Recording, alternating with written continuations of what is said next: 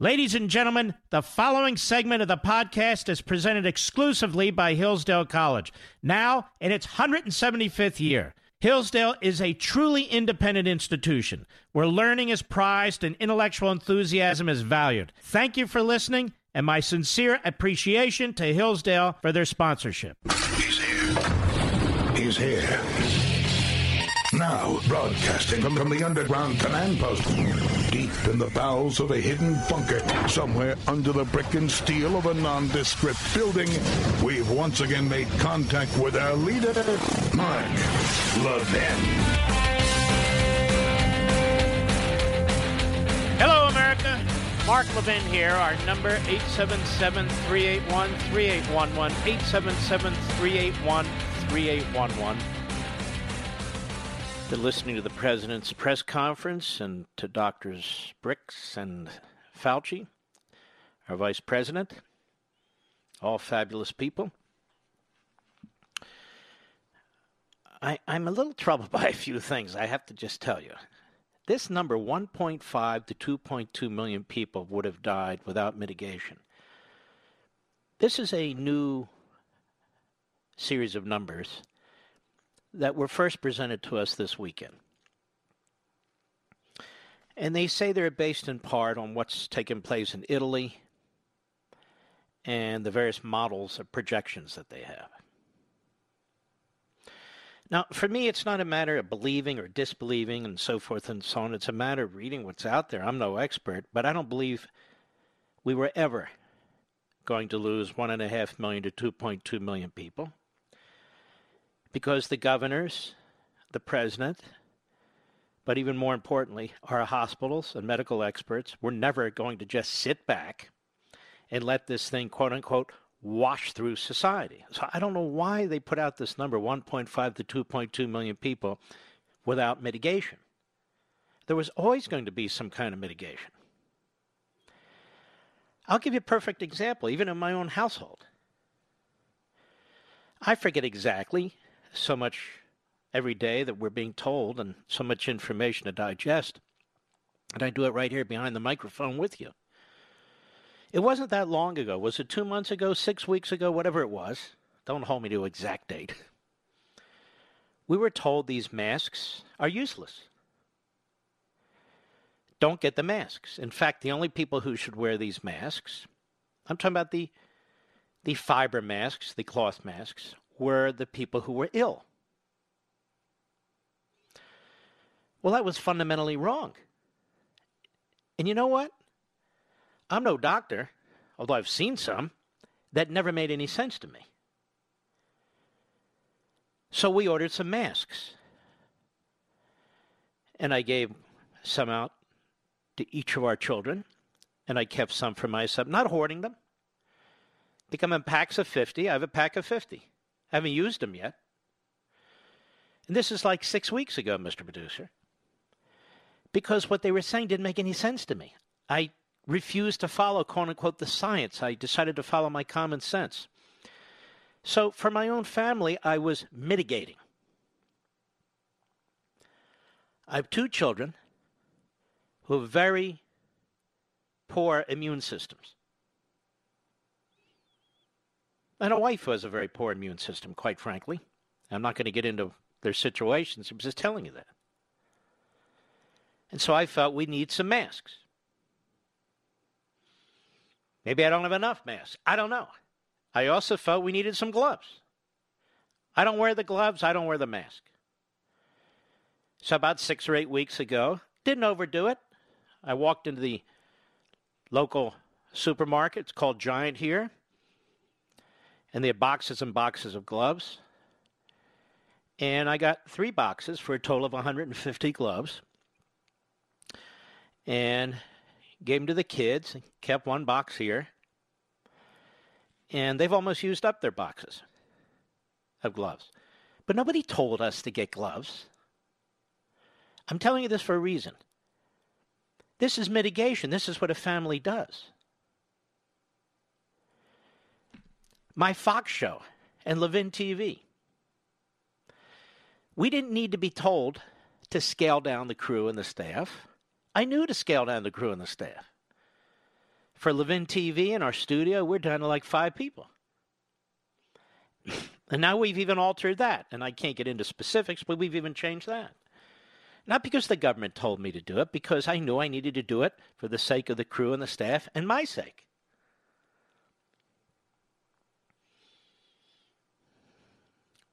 My wife and stepdaughter went to New Jersey, and they brought my wonderful mother-in-law back to our home, where we could be together and take good care of each other and take good care of her, quite frankly. And whatever she needs, we want to make sure she's protected. And look, us too. I've got a heart disease and I have asthma. I said my wife has a poor immune system as a result of something she has now. And my mother-in-law, we want to protect her too. So we made decisions, common sense decisions, based on the information that was available to us. I don't need governors telling me what to do. And you might say, well, Mark, that's you. I'm just making a point. This 1.5 million to 2.2 million people who would have died without mitigation should not be confused that 1.5 to 2.2 million people would have died but for the actions of government.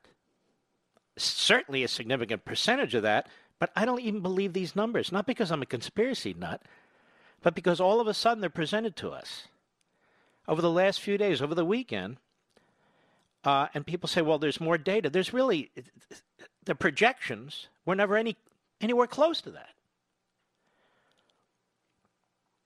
And as a matter of fact, we've cited a number of scholars and medical experts from Yale and Stanford and other places who also suggest that's 2.2 million, 1.5 million. That model came out of England. The modeler in England, who was an expert, said he was wrong. He talked about 2 million people dying in England, and then he brought it down to 20,000. Now, ladies and gentlemen, that's a big difference. Follow the science. I'm getting, whiplash. And so now the experts are telling us that it would have been 1.5 to 2.2 million people without mitigation. And as I point out, there was always going to be mitigation of some sort by governors, by hospitals, by doctors, by us, by the people. Now, that doesn't mean the number wouldn't have been high or higher, proper term. But there was always going to be some kind of mitigation. And as I sit here and think about what's going on, you must stay in your homes. Only essential people. People could be fined or arrested if they leave their homes. You cannot congregate in groups more than 10. In fact, in many places you can't congregate at all. And some of this is clearly understandable, Mr. Producer. But you know what this model reminds me of? The Chinese model. Without the Communist Party police state, of course, without the bullets and the billy clubs and all the rest of it. What I mean is, what did they do? They forced people to stay home. They shuttered businesses. Now, they did a hell of a lot more than that, don't get me wrong. Horrible, awful things that Xi Jinping and his regime do. But I mean, the model, technically, this mitigation model, without the communist flavor to it, if you will. There's the model everybody seems to be following. Segregation, quarantine, stay at home. Now they want people, although it's not being ordered, to wear masks. Although I don't know where people are supposed to get masks from all of a sudden. Wear masks, wear gloves, and that sort of thing. And now they're today talking about the projections of 100,000 to 200,000 Americans dead. But if we really do a good job, it should be less than that. I'm hearing the number in the media of 82,000. The president was apparently presented with behind closed doors. Is based on Italy and other models. Well, the Italy example really is a bad example because we talked about this on Life, Liberty, and Living on Sunday with Newt Gingrich. that there were an enormous number of Chinese working in Italian factories in northern Italy, turning out Italian top brand names by companies that were owned by China, and employees were working there, maybe 100,000 of them. In Italy, the Prime Minister of Italy did not do what the President of the United States did. The Prime Minister of Italy was very, very slow to secure his borders and to control the influx of Chinese workers into his country. In the United States, where per capita we don't have that kind of a Chinese workforce, our president was very quick to pull that trigger and secure the border from Chinese visitors, tourists, workers, and all the rest.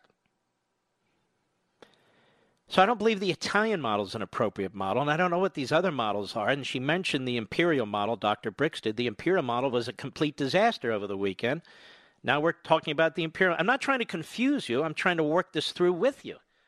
I mean, I'm a adequately intelligent human being trying to digest all this as you are.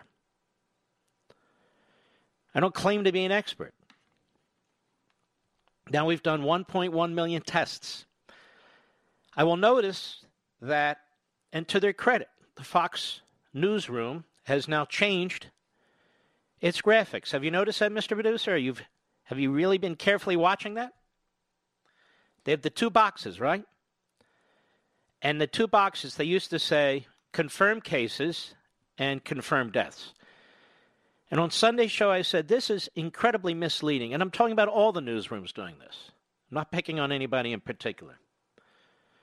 All the newsrooms doing that it is very unhelpful and creates a lot of panic because people look at those two boxes and then they equate a percentage one to the other. That's not correct. So I noticed what Fox has done is they said at least such and so number of confirmed cases and at least such and so number of deaths.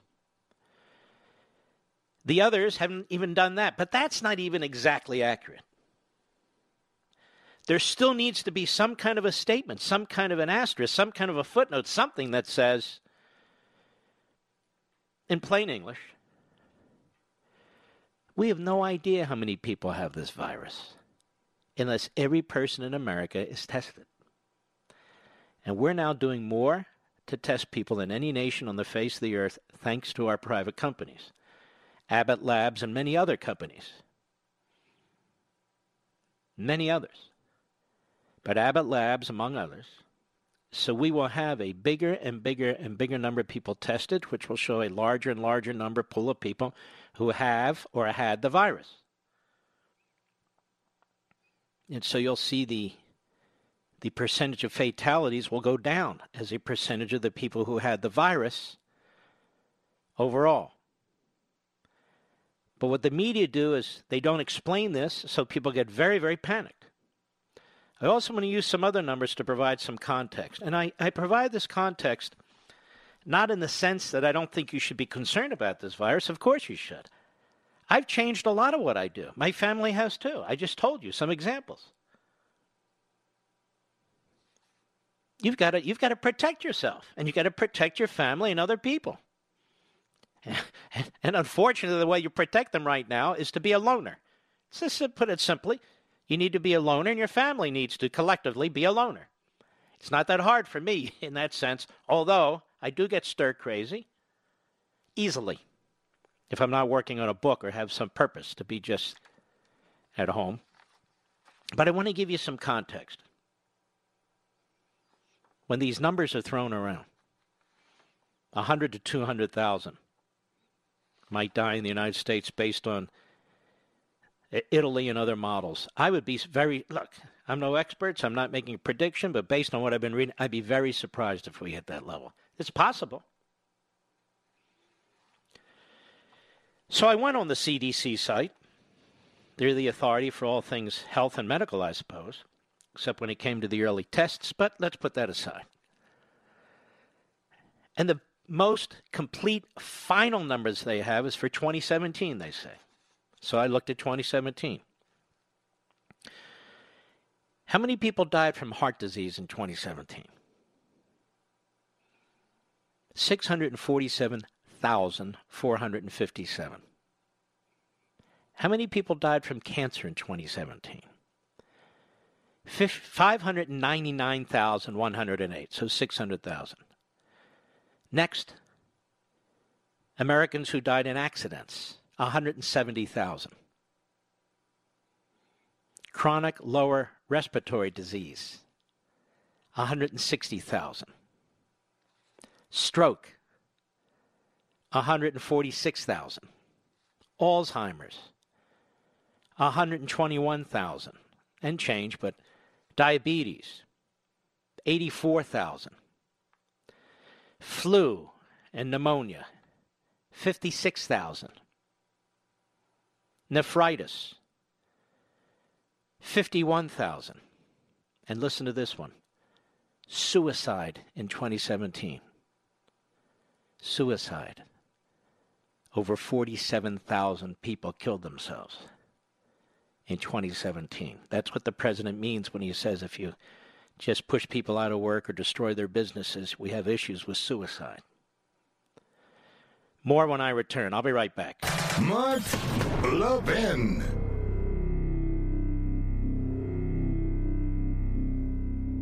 If you and your family are finding yourself at home with extra time on your hands these days, I know an excellent way to fill it. Take a free online course from Hillsdale College. Hillsdale offers dozens of online courses on topics including the U.S. Constitution, economics, history, and literature. Right in your own home, on demand, and absolutely free of charge. Hillsdale students learn the inspiring history of America. Now you can too, with Hillsdale's newest free online course, The Great American Story, A Land of Hope. Learning and teaching our children about America's past is essential for preserving liberty in the future. Register right now to take this free online course, The Great American Story. It's a production masterpiece, and it paints a picture of America as a land of hope, founded on high principles. This course and dozens of others on a variety of topics are available to you and your family for free right now. Go to levinforhillsdale.com, Levin for Hillsdale.com.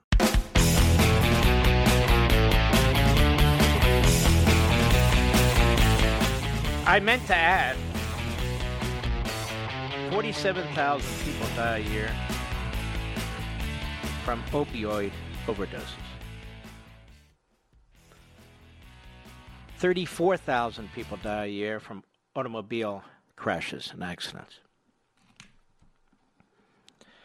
None of us are going to escape this planet. I hate to tell you. None of us. Now, why am I talking like what the hell is Mark Levin getting at here? What I'm trying to do is give you perspective and context that the media are not giving you. And that these models have been swinging wildly. I'm not attacking anybody. I'm not trying to provoke anything. This is not ideological or political with me in the least. I want the best for everyone in this country, too.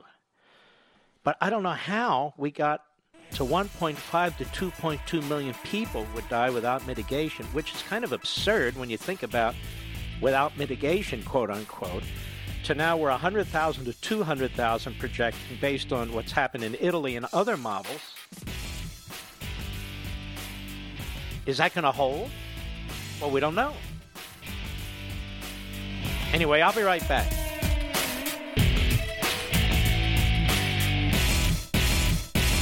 If you and your family are finding yourself at home with extra time on your hands these days, I know an excellent way to fill it. Take a free online course from Hillsdale College. Hillsdale offers dozens of online courses on topics including the U.S. Constitution, economics, history, and literature. Right in your own home, on demand, and absolutely free of charge. Hillsdale students learn the inspiring history of America. Now you can too, with Hillsdale's newest free online course, The Great American Story, A Land of Hope. Learning and teaching our children about America's past is essential for preserving liberty in the future. Register right now to take this free online course, The Great American Story. It's a production masterpiece, and it paints a picture of America as a land of hope, founded on high principles.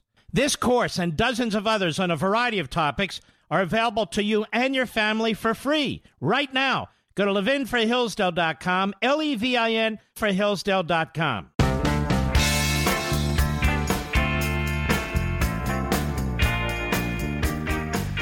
The one-man antidote for liberal media bias, Mark Levin. Call him now at 877-381-3811. Now, let's move over to the economic side, and we'll revisit all this today and in the future.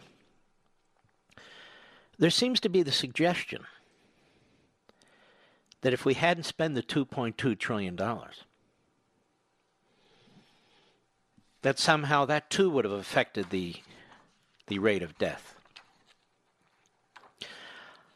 I think that's absurd. I don't know where that's coming from.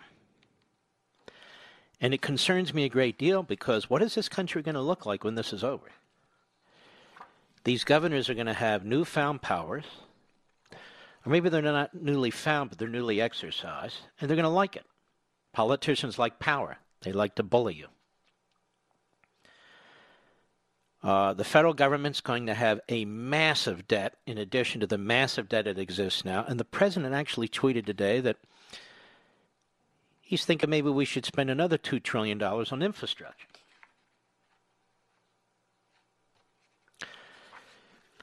Now, my grave concern, and it is a grave concern here, is that in the midst of all this, we're going to destroy our economy and destroy our economic system and create a massively powerful centralized government that's not even going to look like anything you previously imagined. And of course, Donald Trump won't be president forever. Somebody else will. And there's no need for this.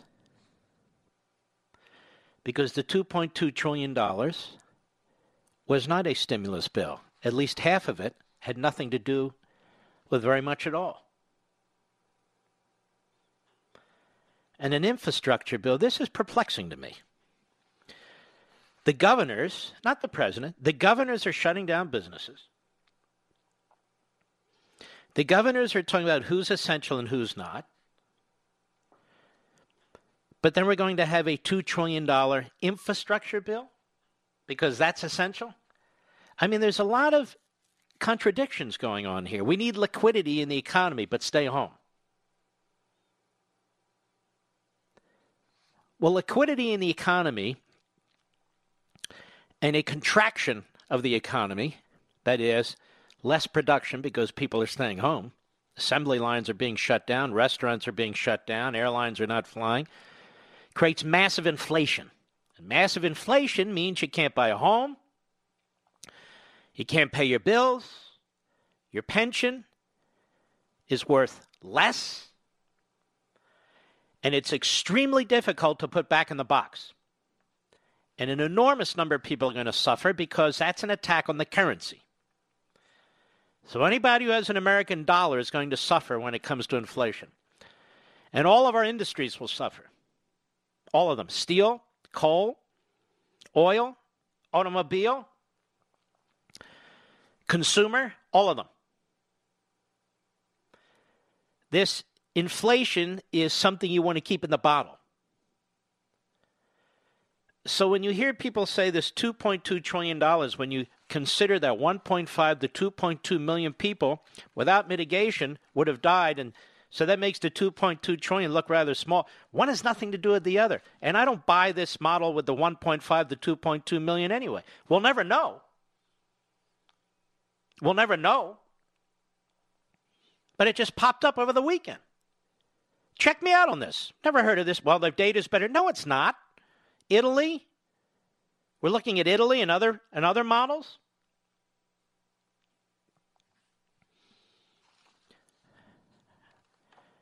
I mean, the Chinese Communist government has not only caused enormous damage to this country in terms of human casualties and deaths, and not just economic casualties, but they may have succeeded in changing the relationship between our government and our people. And this is what's concerning me. It's not necessary. We can go through a temporary period where people need to shutter. Social distancing. What is the vice president says? 15 days, follow the whatever. Now 30 days, follow the whatever. Okay, got it. That's 45 days. Do we have to destroy our economic system, massively empower the central government so that when this is over, we don't even know what the hell the country looks like? This is Mark's concern. Maybe I'm the only one, but I think there's a few more.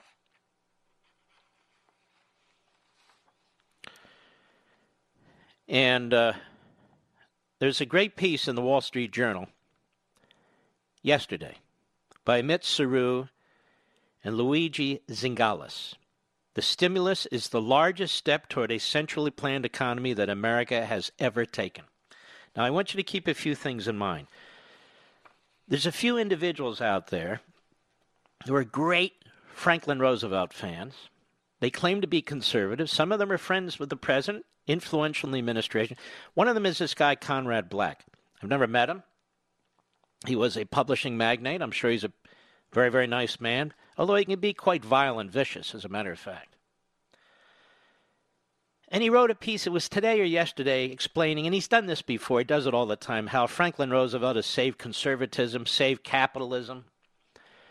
Wrote a whole book on it. It's delusional.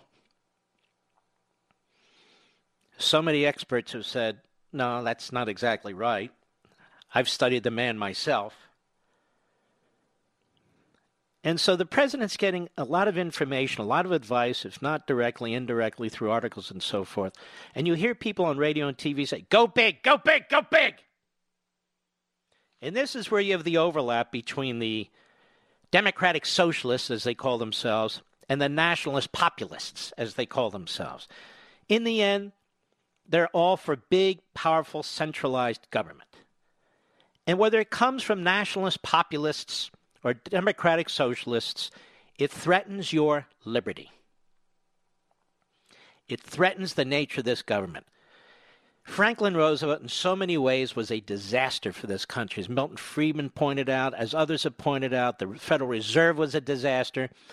These governmental institutions, in many ways, could have done things that were helpful, but they went so far and were so radical, they damaged this society. And I'm not here to really get into Franklin Roosevelt right now. That's Conrad Black's issue and obsession. It's not mine, among others. But if you listen to what's going on over there in the administration, you can see we need a massive infrastructure program. Now's the time. Was $1 trillion, $1.5, now it's $2 trillion. It'll put America back to work. We can do roads and bridges. And again, on my social sites, the commenters come in, not all of them this time, but enough of them, think this is a swell idea. Right on top of the $2.2 trillion. So that's $4.2 trillion. Right on top of the $4 trillion in loans that the Federal Reserve has now been empowered to issue. So that's $8.2 trillion. On top of the federal budget, which is another $4.5 trillion, so that's almost $13 trillion in 1 year. In an economy that was at least $18 trillion. So I'm here to declare fiscal conservatism is dead. It's dead. Limited constitutional government is dead. The vast majority of the American people supporting individual liberty is dead. Because if you're going to a Mark Levin social site and defending these things, well, then I guess you're more Bernie Sanders than you know. I'm not talking about the vast majority of you in my audience. And here's the thing. It's not going to help. Why don't we embrace the things that grow the economy? Why don't we embrace the things that advance entrepreneurship and the business and building of businesses and employing people and as I say, contribute to growth? Massive amounts of centralized government decision-making, throwing money at people, students or whatever, who don't need it or don't deserve it. That doesn't work. So they wrote A surreal bipartisanship prevails in Washington. Everyone wants to spend, spend, spend. Senate Majority Leader Mitch McConnell, who aggressively fought President Obama's 2009 stimulus package, was delighted the other day to announce a fiscal stimulus more than twice as large, and Democrats are pushing for more. Are we all Keynesians now? Or have we all embraced the so-called modern monetary theory, which suggests that when an economy is below its full potential, we can print money to finance any deficit without provoking inflation? No, the answer is much simpler. We are all experiencing the effects of combining a real crisis with powerful lobbying. With 20% of Americans locked in their homes, now it's a third, nearly all air travel canceled, and the global supply chain disrupted, you don't need to be a Keynesian to think the government should intervene, but that doesn't mean the CARES Act, an acronym for Coronavirus Aid, Relief, and Economic Security, is wise. The last thing we need at this moment is a Keynesian stimulus. Now we've talked about this in plain English.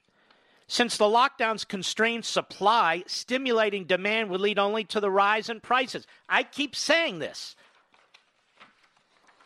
This liquidity, you're pushing dollars, trillions and trillions of dollars into the economy when you're not increasing production. As a matter of fact, production is flat or slow or low.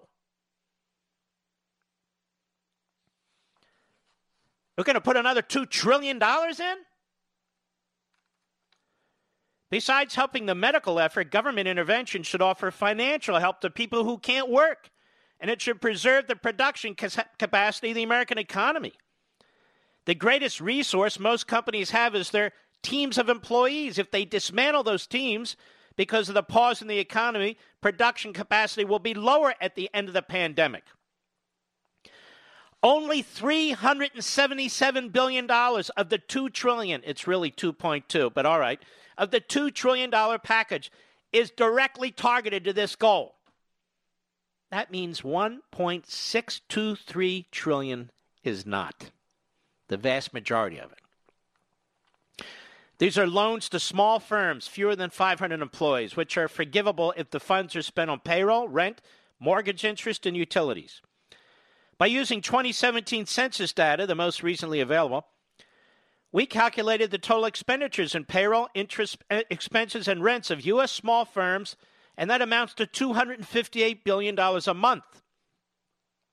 Unless the Trump administration introduces criteria for selective targeting, the money allocated under this bill will run out in a month and a half. And this is why now the president is saying maybe we need another $2 trillion. Designing the conditions for such targeting isn't easy, since every requirement will slow the money's deployment and speed is of essence. Thus, we fear the administration will soon come back to Congress with a new request for money. And the president tweeted out today that $2 trillion more sounds like a good number, and this is before even the Democrats get a hold of this. I'm very, very worried. I said to my wife several hours ago when I read the tweet, I said, I'm fearful. The need to help individuals and small firms has provided cover to the largest corporate subsidy program in American history. Under intense pressure from lobbyists, the CARES allocates $510 billion to support loans for large businesses. A small chunk of the money, $56 billion, will be used directly by the Treasury to grant loans to airlines and other so-called strategic firms like Boeing. Treasury will then confer the rest, almost $500 billion, to the Federal Reserve to absorb losses the Fed might incur in lending to firms in the private sector. The expectation is the central bank will leverage this money 10-1, enabling it to lend up to $4.5 trillion to companies. That sum is more than all U.S. commercial and industrial loans outstanding in America at the end of 2019, plus all the new corporate bonds issued during 2019. So if this capital is all deployed by the Fed, and at rates that will surely crowd out private capital, all capital allocation in America in 2020 will be done by the federal government, the Federal Reserve System, not by the capital market. And let me tell you what that also means. All these mortgage companies that employs tens of thousands of people across the country. All these banks are going to go under. All these people will be without jobs because the private capital market will now be replaced by the central federal bank.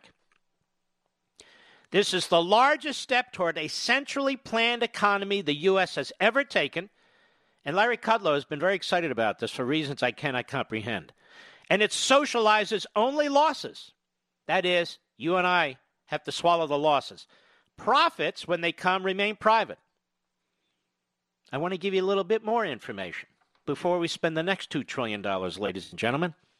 I'll be right back. Mark Levin.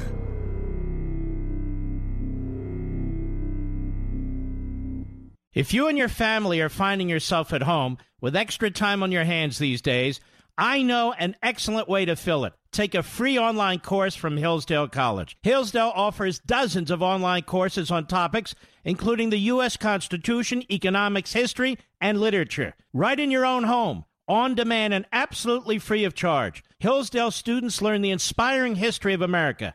Now you can too, with Hillsdale's newest free online course, The Great American Story, A Land of Hope. Learning and teaching our children about America's past is essential for preserving liberty in the future. Register right now to take this free online course, The Great American Story. It's a production masterpiece, and it paints a picture of America as a land of hope founded on high principles.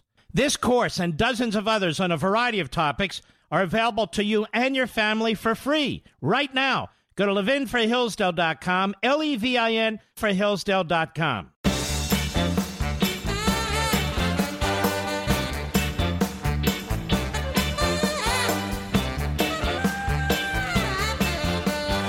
Let me put it to you this way, America. You're patriotic. You're listening to your governments at the various levels, local, state, and federal. You're doing your part. Many of you have lost your jobs. Some of you are ill. Many of you have lost your business. And you have every damn right to demand that your government not destroy this economy when we get through this. You have every damn right to demand that this government get its spending under control. Focus on the ill. Focus on the needy. We got it. We understand. We're Americans. We want to help our fellow citizens. We really do. But we do not want to be taken advantage of. Not while we're huddling in our homes. Not while we're wearing masks and rubber gloves and using sanitizer. No. We damn well expect, when we get through this horror that was projected onto this nation by the Communist Chinese government, we expect our freedoms to be given back to us. We expect our capitalist system to be back in place. We expect these companies and these employees to be able to work their way back to where they were. And we do not expect the federal government to take over our capital markets. And we do not expect the federal government to take over any company. We are prepared to sacrifice, but we are not prepared to surrender. That we will not do. And I want all of you, millions of you, to stand with me. We're going to protect our families. We're going to protect our neighbors. We're going to protect our country. But we are not going to surrender our history and our Constitution and our economic system to Washington, D.C. That we're not going to do. To a Federal Reserve Board. You can't even name the members of the Federal Reserve Board. Now they're going to be in charge of all of our capital markets. And $2.2 trillion, we're now told. Not a big deal when you consider that 2.2 million may have died without mitigation. Sorry, I'm not buying it. I'm not buying it. And Washington needs to hear from you. Washington needs to hear from you. You cannot be a mere observer. This is your country. This is your future. We want to win the war against the virus. But we don't want to destroy the homeland, too. I'm sorry. We need our liberty and we need our rights returned to us when this is over. And I don't want to turn around where the Federal Reserve is more powerful than ever before, where Nancy Pelosi and Congress is more powerful than ever before. And all of a sudden, we do our duty. We do what's expected of us to save our fellow man, and then we lose our liberty. No. I'll be right back. From the Westwood One Podcast Network. He's here. Now, broadcasting from the underground command post, deep in the bowels of a hidden bunker, somewhere under the brick and steel of a nondescript building, we've once again made contact with our leader, Mark Levin. Hello, America. Mark Levin here. Our number, 877-381-3811, 877-381-3811. Finishing this article, there's not much left, but I want you to have the full understanding of what these gentlemen have written. Just to recap slightly. They say the need to help individuals and small firms has provided cover to the largest corporate subsidy program in American history. Under intense pressure from lobbyists, this bill allocates $510 billion to support loans for large businesses. A small chunk of the money, $56 billion, will be used directly by the Treasury to grant loans to airlines and other strategic firms like Boeing. The Treasury, this is Mnuchin, who's a liberal Democrat, a Goldman Sachs guy, a Hollywood guy. I don't like him. But he's not my pick. It's up to the president. The Treasury will then confer the rest, almost $500 billion, to the Federal Reserve to absorb losses the Fed might incur in lending to firms in the private sector.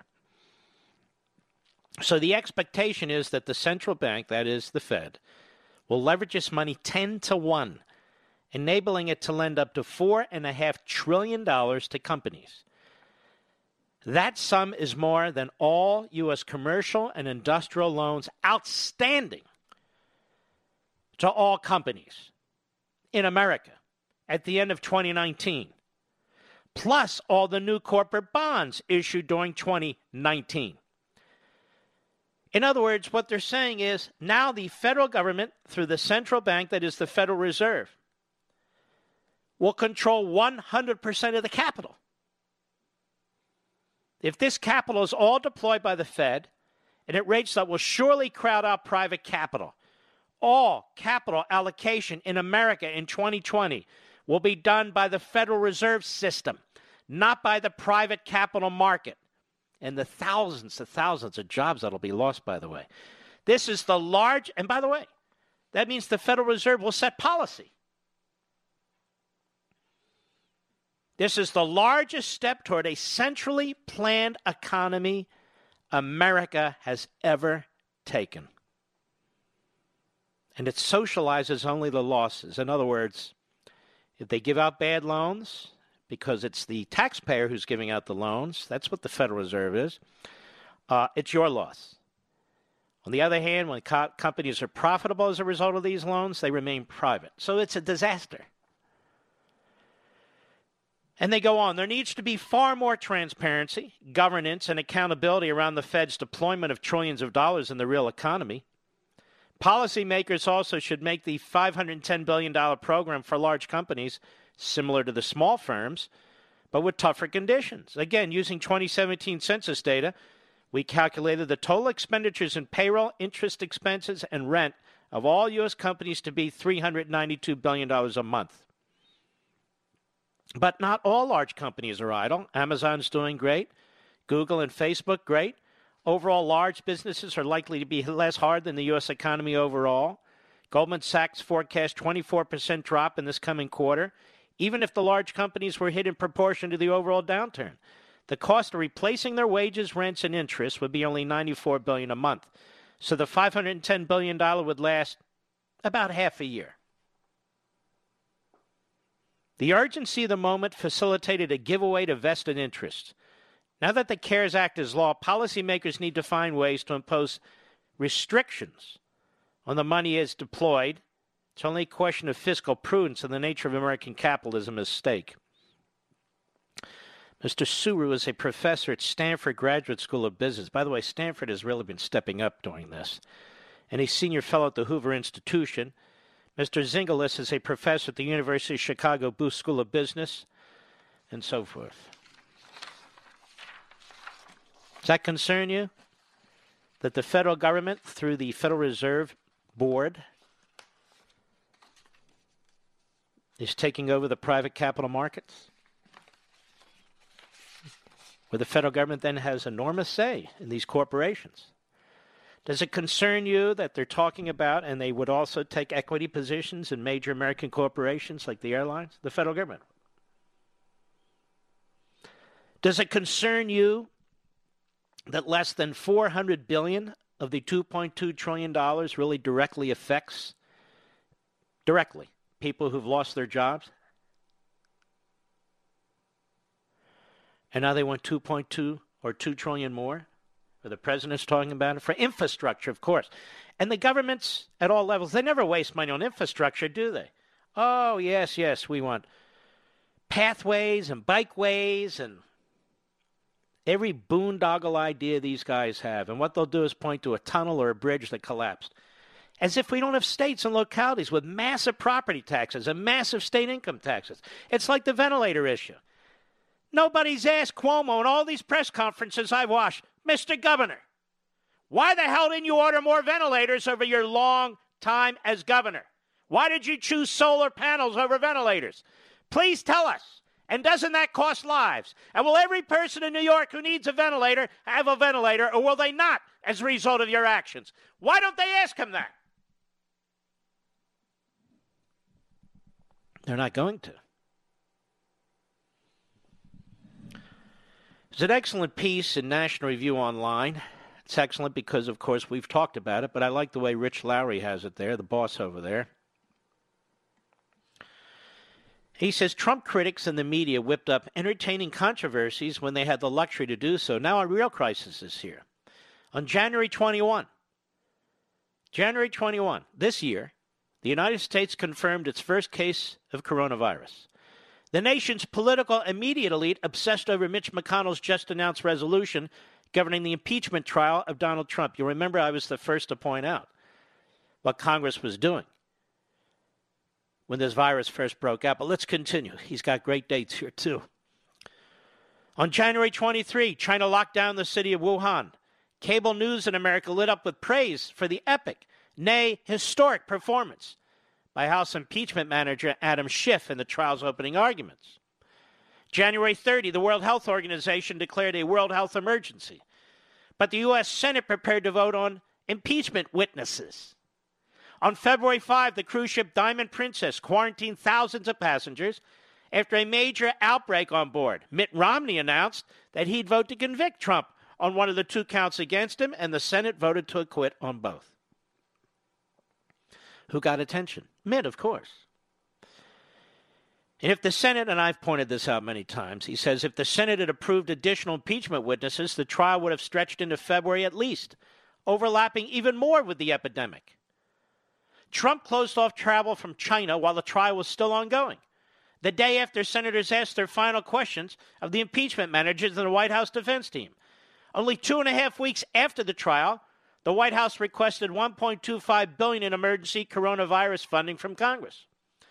If the trial hadn't ended expeditiously, the Senate easily could have been still seeking the testimony of, say, former White House counsel Don McGahn about the details of the non-firing of special counsel Robert Mueller, at the same time that everyone expected the administration to be shifting into wartime footing against the virus.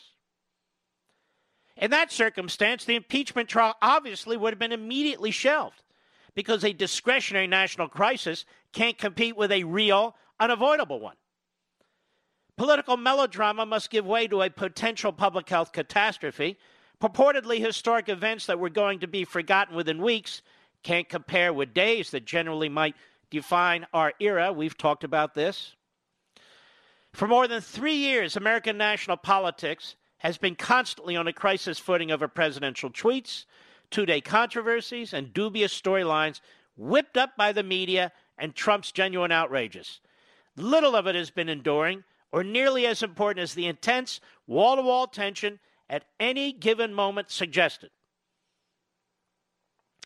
Trump and his opposition have been engaged in a performance dance of mutual animosity that is angry, hysterical, and ultimately inconsequential. The Mueller probe constituted the tentpole of this period. For years, it drew wishful comparisons to Watergate in the media, but it came up empty, since its premise of a Trump conspiracy with the Russians was always a progressive, what does he write here, phantasmagoria? Well, you got me on that one, Rich. After all the energy devoted to inflating the Russians into a clear and present danger to the workings of America, here are our shores, that threat has instead proved to be China, which loosed a virus on the world, has temporarily crashed the American economy, and shut down much of American life, including elections. After we spent months pretending that Trump would somehow be ousted from the presidency by his own party in the Senate, not only is he still the president, all people of goodwill are rooting for him to perform as ably as he can in this crisis. And it goes on briefly. Points I've raised, but I like the fact he's got dates in here, too. And now, how dare these Democrat members of Congress point a finger at Trump, that he should have acted earlier. I don't know what else he could have done. I don't know, what else could he have done? It's really quite unbelievable. And then there's a piece in the Washington Examiner by Edie Scarry. Trump's not scaring people about the coronavirus. The media are. Any White House reporter who insists on asking the president whether something he said has alarmed people should first be asked to explain the running tally of deaths and infections that cable news keeps plastering on everyone's screens. Again, something we've been talking about here. A Bloomberg reporter at Sunday's press briefing asked President Trump whether he, quote, maybe frighten some Americans by suggesting in a tweet that New York, New Jersey, and Connecticut may need a federally mandated quarantine. At a separate press briefing 2 weeks ago, NBC's Peter Alexander asked the president if his impulse to put a positive spin on things may be giving Americans a false sense of hope and misrepresenting the preparedness right now. That was in reaction to Trump expressing hope that a particular existing drug might work as a treatment against the new coronavirus, when there was evidence to suggest that, yes, it does.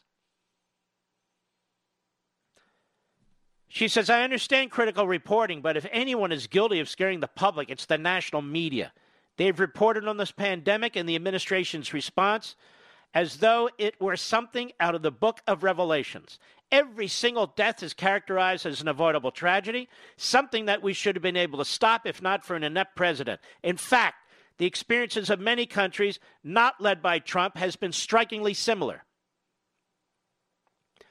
The truth is that no one, not the president, not scientists, and certainly not the media, has a firm grasp on what will happen with the coronavirus. So far, we've identified trends and how it affects people, and we've some projections about how bad things will get, but that's about it. The virus tends to sicken the elderly and those who have compromised immune systems the most severely. Those are the patients most likely to die from the illness, though the numbers as of this moment suggest that among those infected, less than 2% may die. Actually, the numbers suggest less than 1%. It's a very good piece, and she goes on with more details. But let me say this before I take a break. Over 99% of you who get this virus, over 99% of you who get this virus will survive. Did you hear what I said? Over 99% of you who get this virus will survive. My question is, will our economy, will capitalism, will our Constitution? That over 99% of you will survive. I do not downplay this virus and its seriousness, particularly to the populations that have been identified where it's most severe, particularly to the metropolitan areas that are suffering, particularly for the need of various equipment and personnel. Absolutely crucial. But over 99% of you will survive, despite the numbers on your TV screen. And those numbers are still misleading. They're still misleading. I'll be right back. Mark Levin.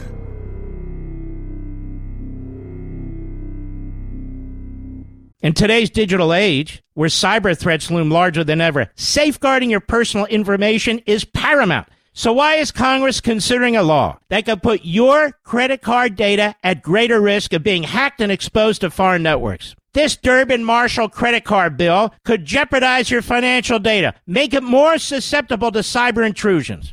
It's a controversial bill that proposes a shift in billions of dollars worth of consumer transactions to payment networks that lack the robust security measures consumers rely on. Who could possibly want that? Well, the answer? Woke corporate megastores seeking to inflate their multi-billion-dollar profit margins. The Durbin-Marshall credit card bill will undermine our safe and convenient payment systems and endanger your data security. It's time to take a stand. Visit electronicpaymentscoalition.org. Make your voice heard. Tell your senators to oppose the radical Durbin-Marshall credit card bill, paid for by the Electronic Payments Coalition.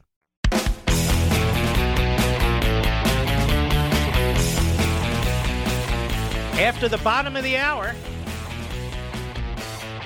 I want to say something about President Donald J. Trump and his handling of this virus. So you'll want to tune in, I think. I want to say something about the president. And from my perspective, as somebody who worked for Ronald Reagan and so forth, how he's handled this virus. You know, the Media Research Center has been leading the war against dishonest news for over 30 years because the American people deserve the truth.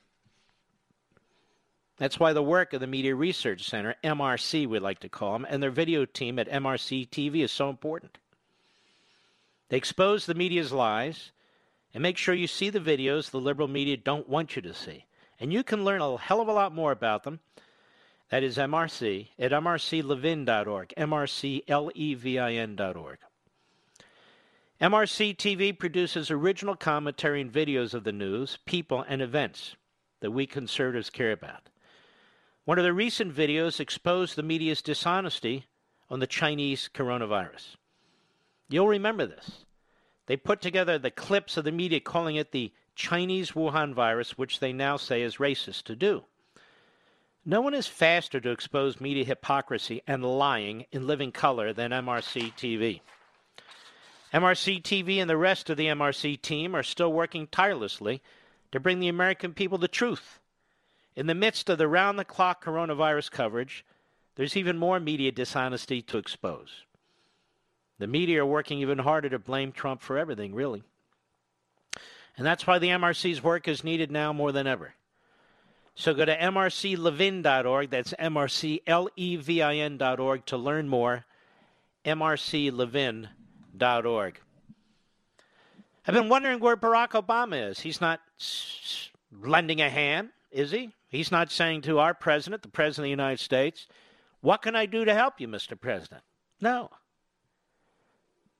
No, he's not. Where's Barack Obama? Well, I'll tell you where he is. This is from USA Today. Former President Barack Obama appeared to take a swipe at President Trump's initial skepticism of the coronavirus pandemic, a rare rebuff for a president who tends not to weigh in on the work of other presidents. We've seen all too terribly, that's his English, not mine, the consequences of those who denied warnings of a pandemic, Obama tweeted today without directly naming the president. We can't afford any more consequences of climate denial.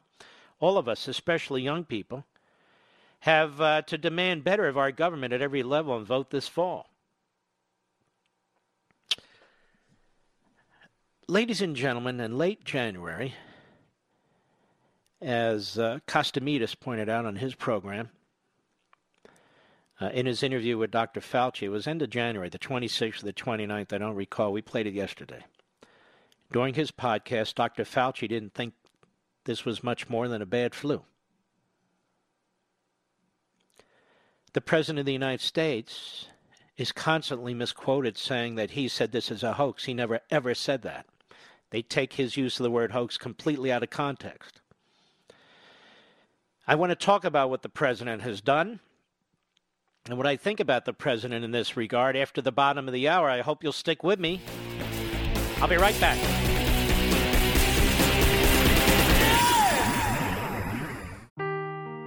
Seeking the truth never gets old. Introducing June's Journey, the free-to-play mobile game that will immerse you in a thrilling murder mystery. Join June Parker as she uncovers hidden objects and clues to solve her sister's death in a beautifully illustrated world set in the Roaring '20s. With new chapters added every week, the excitement never ends. Download June's Journey now on your Android or iOS device, or play on PC through Facebook Games.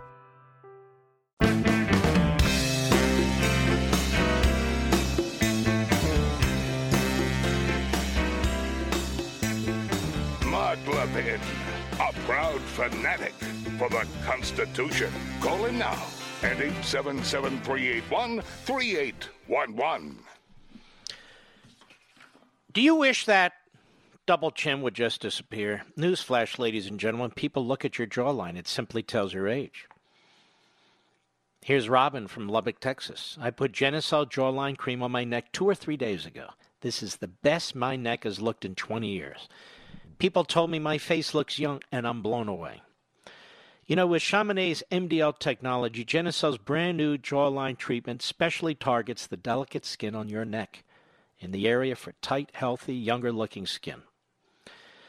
You will see your mirror smile back at you, or 100% of your money back, no questions asked. Order Genucel's brand new jawline treatment absolutely risk-free and get a second month for half the price. And for results in 12 hours or less, Genucel Immediate Effects is yours free. Order online. It's a good way to do it right now for an extra $30 discount. Online orders only get the $30 discount. Or you can call 800-SKIN-604, 800-SKIN-604. Online, Genucel.com, Genucel.com, get the $30 discount. Order now, and shipping is also free. So give them a call at 800-SKIN-604 or go to Genucel.com. That's 800-SKIN-604 or go to Genucel.com. On behalf of this audience, and I'm sure even beyond this audience,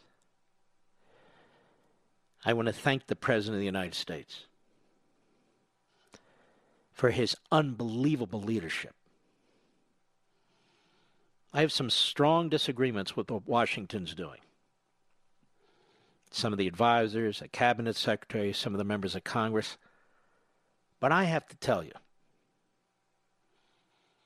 and that's on the economic side, but I have to tell you, President Trump has conducted himself in ways that I think very few people can, let alone presidents. Every day he's grabbed this thing by the throat. He's tried to wrestle it to the ground. He has listened to the experts. He's listened to the medical experts. And he has to rely on them. And sometimes they're right, and sometimes they're not exactly right. And he's a man who is motivated to do the right thing. You can tell every one of these press conferences, folks, they go on for over an hour, sometimes almost 2 hours. He presents as much information as he can. He puts the experts up front to speak. I had Dr. Fauci on Life, Liberty, and Levin on my Fox show. He made it abundantly clear the president listens to his scientific advisors. He has ideas. When they shoot down the ideas, he moves on. The president has also pushed hard on the chloroquine drug, and it's going to turn out that he was right. He's pushed hard on the FDA bureaucracy. He's pushed hard to move regulations out of the way. He's done an unparalleled job in working with the private sector, in working with governors, mayors. I don't know where the man has the time in the day or the energy. And when he speaks at these press conferences, despite the low IQ reporters and the Democrat Party reporters trying to trick him and so forth and so on, you can see how thorough his knowledge base is. It's incredible. This man was a developer. You can also see how he's grown in office. I'm extremely proud of this man and how presidential he is. And when he dukes it out with the media and dukes it out with the Democrats, he's duking it out with them on their level because they're trying to undermine his efforts and also dispirit the American people. I've never seen anything like this. He wants to open up the economy as soon as possible, and they attack him. And then he pulls back from his Easter deadline because they give him information that he's talked about today and yesterday, and they attack him. You go to a website like Mediaite, you'll see day in and day out the trashing of the president, the trashing of his surrogates. Or on MSNBC, CNN, the same thing. These know-nothings who've accomplished nothing in their lives, who've contributed nothing to America. Don Lemon, as an example. What's that idiot's name? Lawrence, whatever his name is on MSNBC. All these people. O'Donnell. They haven't done a damn thing.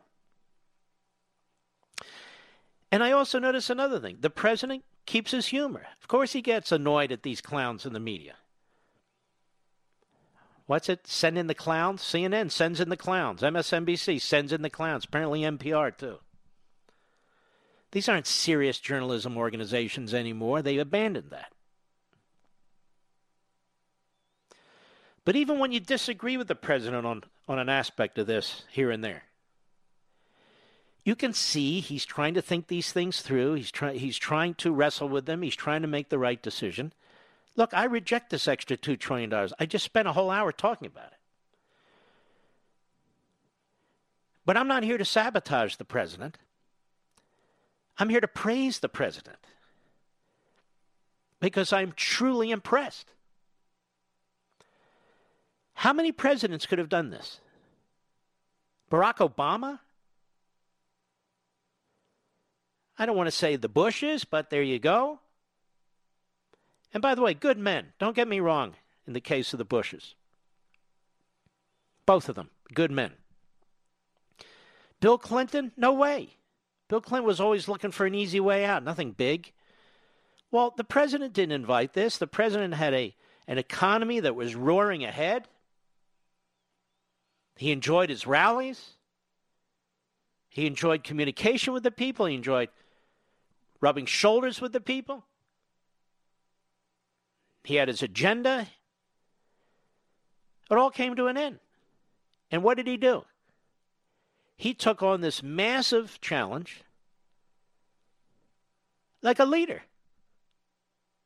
And that's what he's done. And I could not be more proud of him. I'll continue to give my opinion.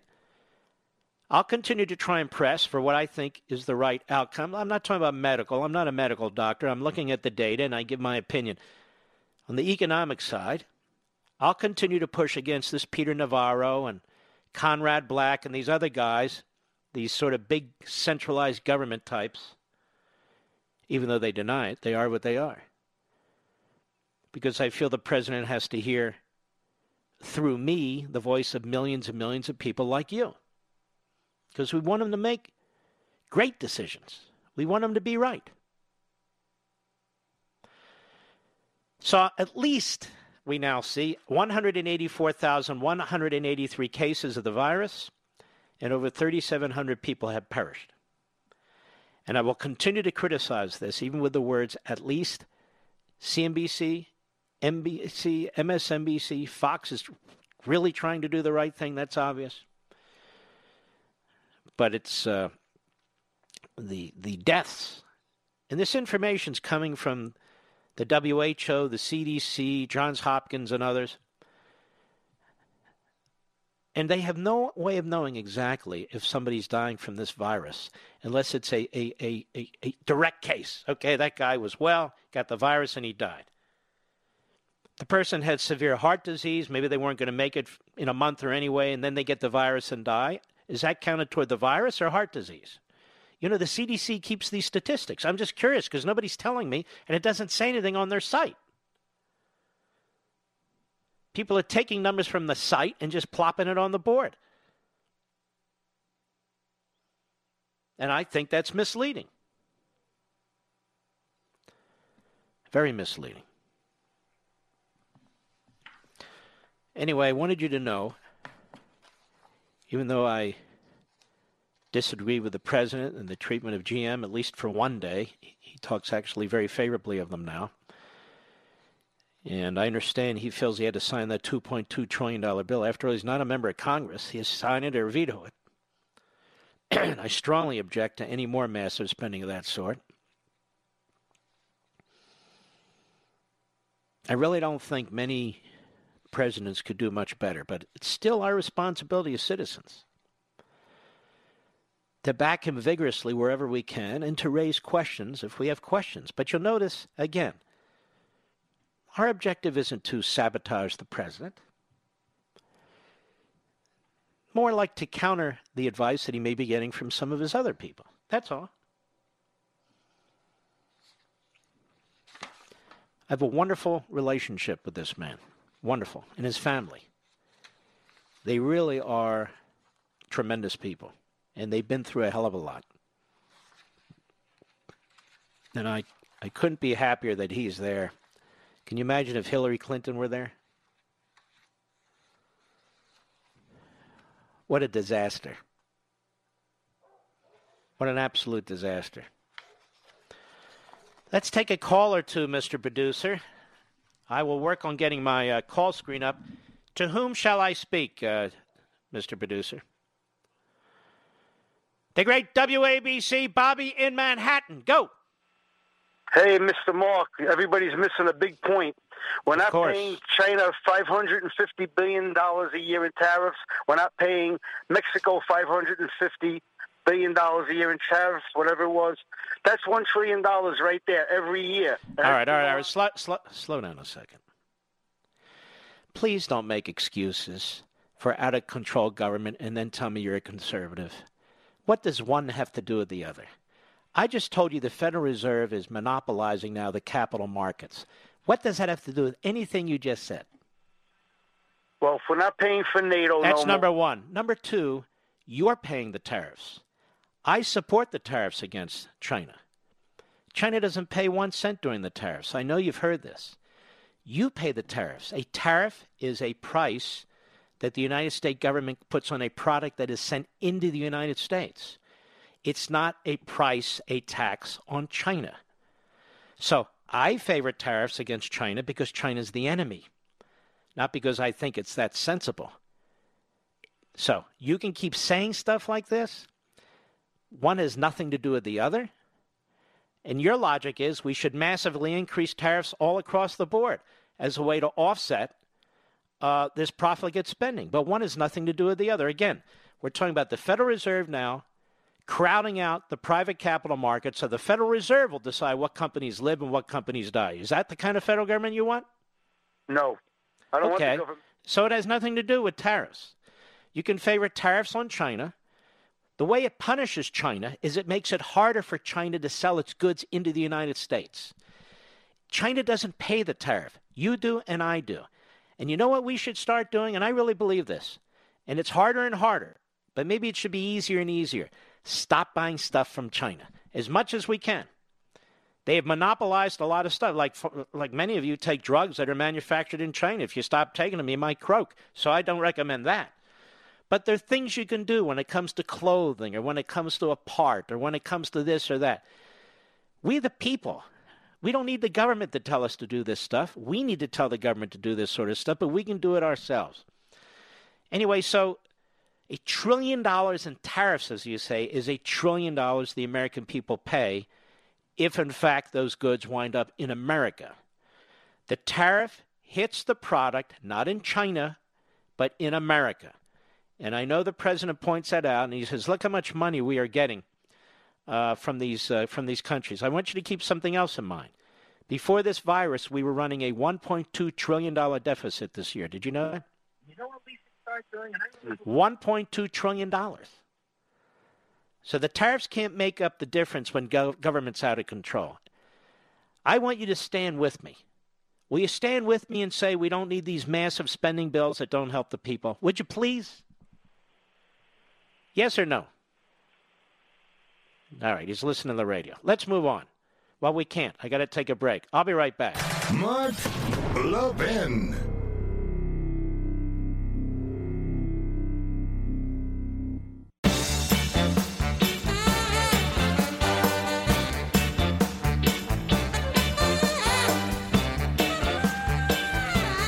CBS, NBC, and ABC television news networks, or news programs, are not covering the presidential task force news conferences.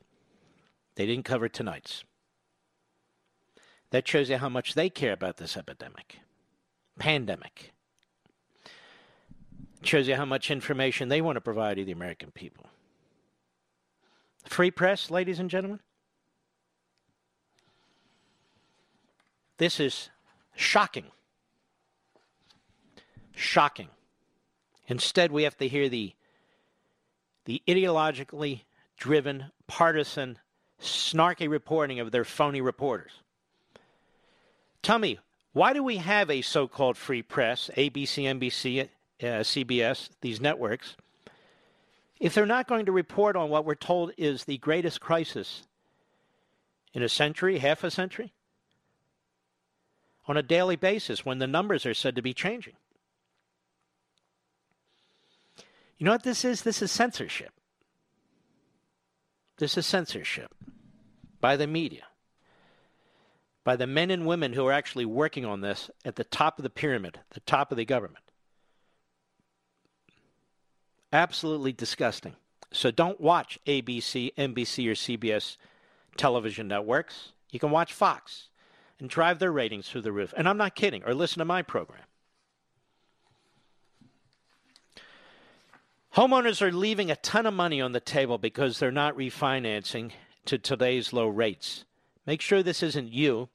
It's as easy as a 10-minute call to my friends at American Financing. And you can take advantage of a free, no-obligation mortgage review. There's no pressure.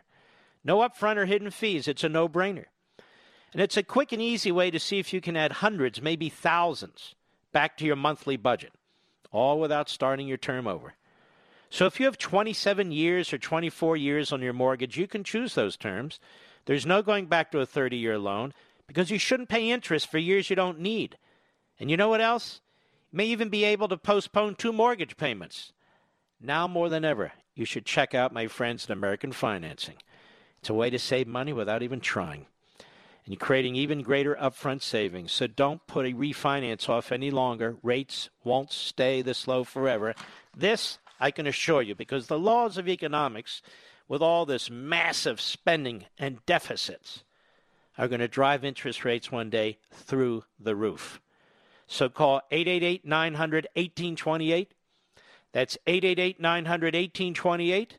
Or visit AmericanFinancing.net. American Financing, NMLS 182334, www.nmlsconsumeraccess.org. Some in the media, Rachel Madcow, Donnie Lemon, and others have been urging the networks not to cover the president's task force press conferences each day. And other networks have buckled. They're not covering it. Tremendously important information, at least to analyze, whether you agree with it or not. It's an amazing thing. Here's how they can get those networks to cover it. Somehow wrap it into the word Russia and leak it to them, Mr. Producer. Then they'll print it on the front page. Just say we're having a press conference on Russia and leak stuff and make sure the word Russia's in there somewhere. Then the New York Slimes, the Washington Compost, NBC, CBS, and ABC, they'll run with it, baby. All right. They're a disgrace. So much in the media are a disgrace. They're a great disservice to this magnificent country. I'll be right back. From the Westwood One Podcast Network. Ladies and gentlemen, this final hour of the podcast is sponsored exclusively by AMAC, the Association of Mature American Citizens. Now over 2 million conservative members strong, AMAC believes in and stands up for the values that we care about: faith, family, and freedom. Thank you for listening, and please support AMAC. And you can become a member at amac.us/join. He's here. Now, broadcasting from the underground command post, deep in the bowels of a hidden bunker, somewhere under the brick and steel of a nondescript building, we've once again made contact with our leader, Mark Levin. Hello, everybody. Mark Levin here. Our number, 877-381-3811, 877-381-3811.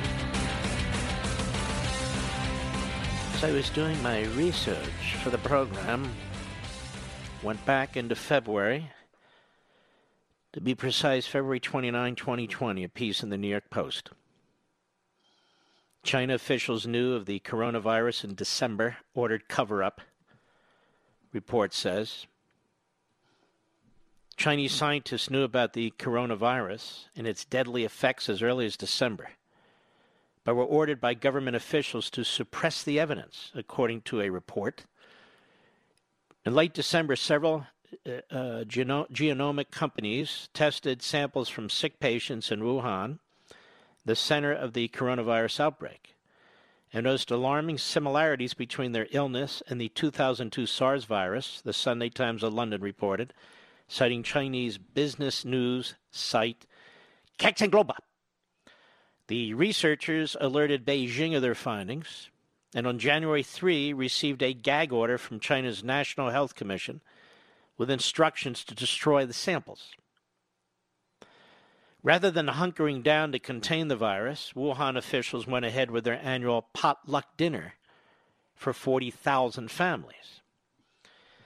The alleged cover-up continued when representatives from the U.S. Centers for Disease Control and Prevention on January 8 visited Wuhan, where officials intentionally withheld information that hospital workers had been infected by patients, a telltale sign of contagion. News of the virus's highly contagious nature didn't surface publicly until January 20. Wuhan was locked down and a mass quarantine ordered 3 days later. The press wants to know about a slow start. The press asks almost nothing about what China's done. Just don't call it the China virus, whatever you do. And over at National Review, the senator who saw the coronavirus coming, Tom Cotton. I'm a big fan of Tom Cotton. Tom Cotton was both the first and loudest voice in Congress to sound the alarm about the looming pandemic. While others slept, Cotton was warning anyone who would listen that the coronavirus was coming for America. On January 22, one day before the Chinese government began a quarantine of Wuhan to contain the spread of the virus, the Arkansas senator sent a letter to Secretary of Health and Human Services Alex Azar encouraging the Trump administration to consider banning travel between China and the United States and warning that the communist regime could be covering up how dangerous the disease really was.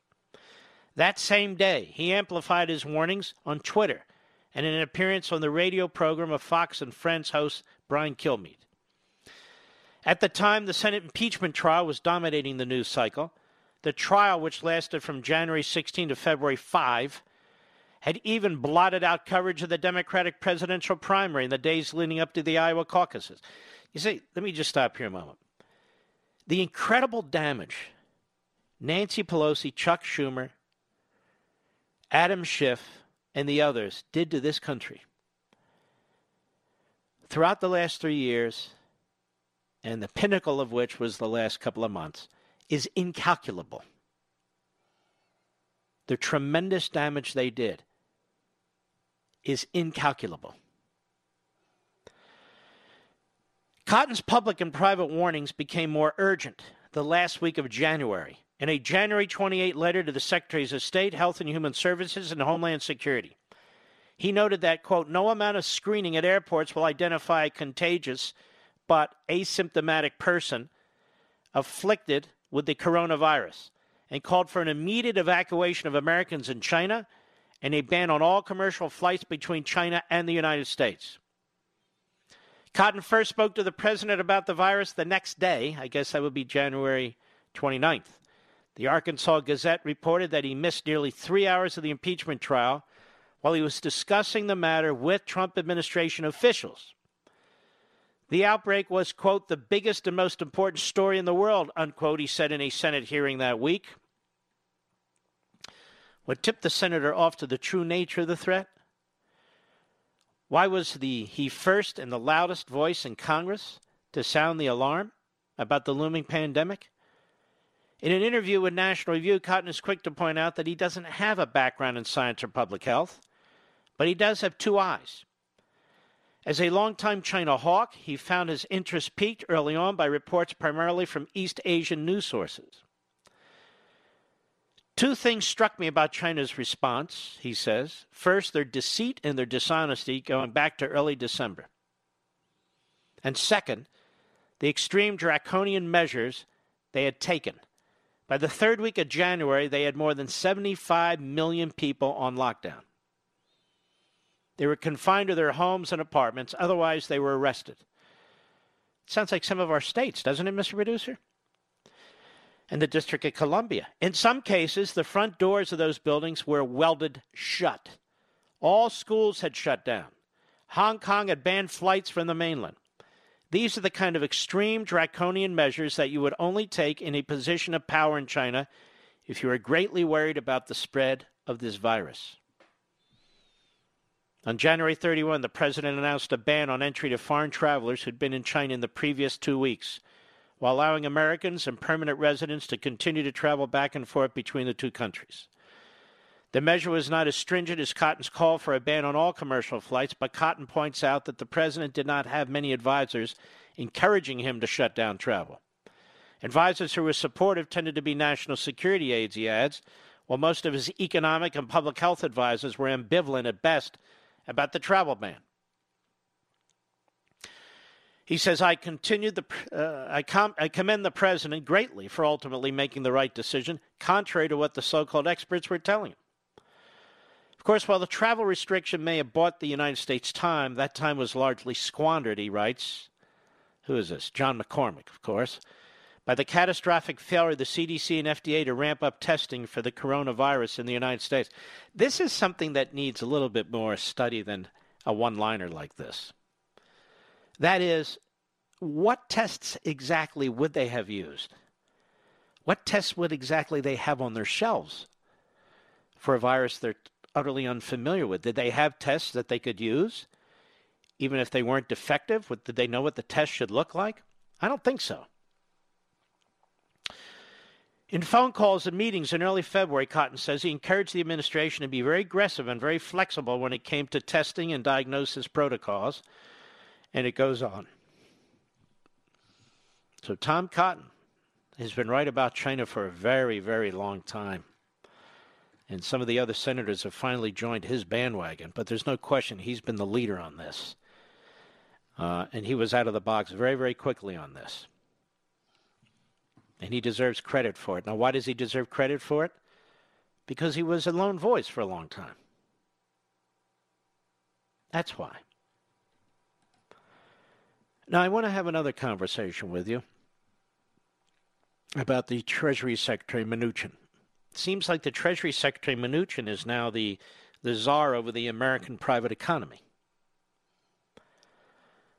If not in name, in practice, and I'm troubled by this. He's a liberal Democrat from Goldman Sachs and also lately, or before he was appointed by way of Hollywood.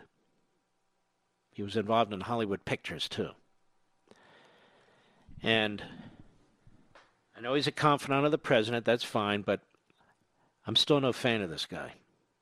And there's another piece in the same site, National Review, by Jonathan Tobin, The Iran Deal Lives On. I want you to hear this because I know this was fought in the administration, but Mnuchin wanted to continue this, and he won. So the Iran deal lives on thanks to the Treasury Secretary Mnuchin. Stephen Mnuchin's recent besting of Mike Pompeo. I'm a big fan of Mike Pompeo. on whether to waive sanctions on Iran's nuclear program raises questions about the Trump administration's resolve vis-a-vis Iran. This week marked the end of a 60-day waiver on U.S. sanctions against European, Russian, and Chinese companies operating at Iran's civilian nuclear plants. But despite the strenuous objections of Secretary of State Pompeo, the State Department announced it will renew the waivers. Now, some of you might be saying, and I haven't read this article completely, but I'm going to read it to you. Well, Mark, there's a humanitarian disaster in Iran. These sanctions we have in place does not prevent providing humanitarian aid to the people of Iran, just so you know. It has nothing to do with that. The statement emphasized President Trump's commitment to preventing Iran from ever obtaining a nuclear weapon, and it speaks of renewing restrictions. That's the goal, to stop them from getting nukes. But this is deceptive because the restrictions in the United States has repeatedly granted exemptions to them for all companies helping the Iranian nuclear program are a mechanism for allowing continued business activity that would otherwise be illegal under America's sanctions on virtually all business with or in Iran. In essence, renewing these restrictions, as Mnuchin insisted, which the U.S. then waives, that is what Mnuchin insisted, waiving them, is a way to preserve one last element of Obama's nuclear deal from which the United States withdrew in all respects. But the decision was a clear victory for our Treasury Secretary, Steve Mnuchin, who's really getting a lot of victories for the left, and a setback for Pompeo, who's been outspoken in his view that the administration should maintain the pressure on Iran despite sympathy for the country generated by its being hit hard by the coronavirus. In an administration known for its infighting, he writes, and diversity of views, a skirmish over an issue such as Iran sanctions is hardly unusual. But with Mnuchin's view on sanctions apparently winning the day, it's clear that it's clear that he has President Trump's ear on the issue. Too bad.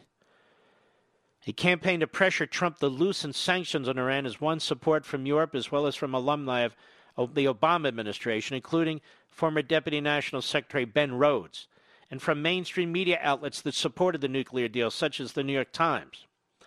As Pompeo's pointed out, however, there are no U.S. sanctions on medical or humanitarian aid to Iran. In fact, America has even offered to help the Iranians cope with the COVID-19, but Tehran has refused American aid.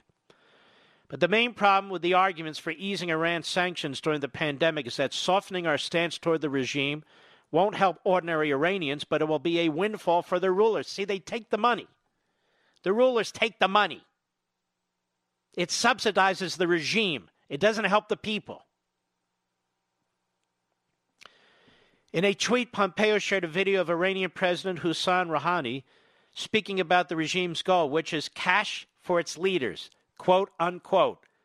Cash for its leaders. I guess he should have sent this to the Treasury Secretary. The rogue Islamist regime has been tottering in the past year as its subjects have protested the leaders who prioritized funding foreign terror and nuclear ambitions over the needs of ordinary Iranians. The Iranian people took to the streets last December by the tens of thousands to demonstrate against the theocrats who oppressed them. Thousands were shot by the regime's Praetorian Guard, the Islamic Revolutionary Guard Corps, which also controls much of the nation's economy. Any sanctions relief will be a gift to the regime and its military, and the foreign terror groups it funds. For decades, Iran has funneled its oil wealth into a nuclear program whose main goal is the domination of Iran's Sunni Muslim neighbors and the ability to threaten Israel's very existence. If the Trump administration allows the civilian component of that program to continue functioning with foreign help, it will undermine its entire policy agenda. It would also worry the Arab states and Israel, which felt abandoned by Obama. And it goes on. It was a huge mistake, ladies and gentlemen, to retain the waivers. A huge mistake. Because that money will pump up the greatest terrorist regime in Iran. I don't understand this. The administration tells us time and time again, the president and all the others, that this is the greatest promoter of terrorism in the world. And these sanctions are related to their terror activity and their nuclear program, not to the well-being of their people. And so now we just deliver them, if you will, in effect, an enormous amount of money so they can sustain themselves. I don't know why. I don't know who made Steve Mnuchin the Secretary of State, but apparently he thinks money should go to all kinds of people. People who don't deserve it, people overseas, a terrorist regime, that the Federal Reserve should run the private capital market. I'm sure he did very well at Goldman Sachs. Man of the people.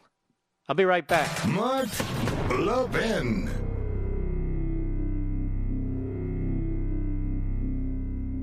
AMAC, the Association of Mature American Citizens, is one of the fastest-growing organizations in America, now over 2 million conservative members strong, and I'm one of them. AMAC believes in and stands up for the values that we constitutional conservatives care about. More than talk, AMAC fights. A full-time presence in Washington, AMAC pushes back against reckless spending, disasters like Medicare for All, and the expanding reach of the federal government. And beyond advocacy, joining AMAC gives you access to a wealth of benefits and discounts, including special member-only rates on car insurance, travel discounts, cell phone plans, and a hell of a lot more. And if that's not enough, you'll get AMAC's bi-monthly magazine, full of insightful articles on issues that matter to most of us, we conservatives. As I said, I'm an AMAC member, and you should be too. Join today at amac.us. That's AMAC.us.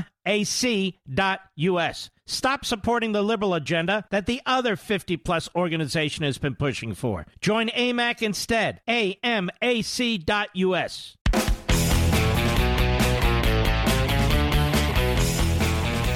Hi, Mr. Producer. Susan Rice with Yahoo Finance today.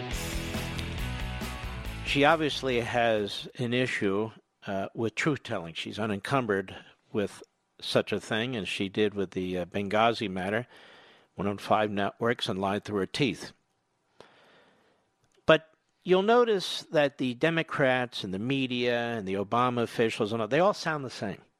Cut 6, Mr. Producer, go. We still, though testing is ramped up, of course, we don't have enough. There are plenty of people who still can't get tests. And we clearly don't have enough masks and ventilator and other protective gear to keep our healthcare workers and our first responders safe. And so that is a profound failing. And I think the reality is, Andy, that as a result, we will have more Americans die than would have needed to be the case. Our economy will take a harder hit and will take longer to recover than would have been the case had we been optimally prepared. So I assume she's trashing Andrew Cuomo, right? No, she's not. She's trashing the president. She doesn't even know who's responsible for what, but she has an opinion. She has no idea who's responsible for what. And the president is right when he says, these attacks really aren't on me.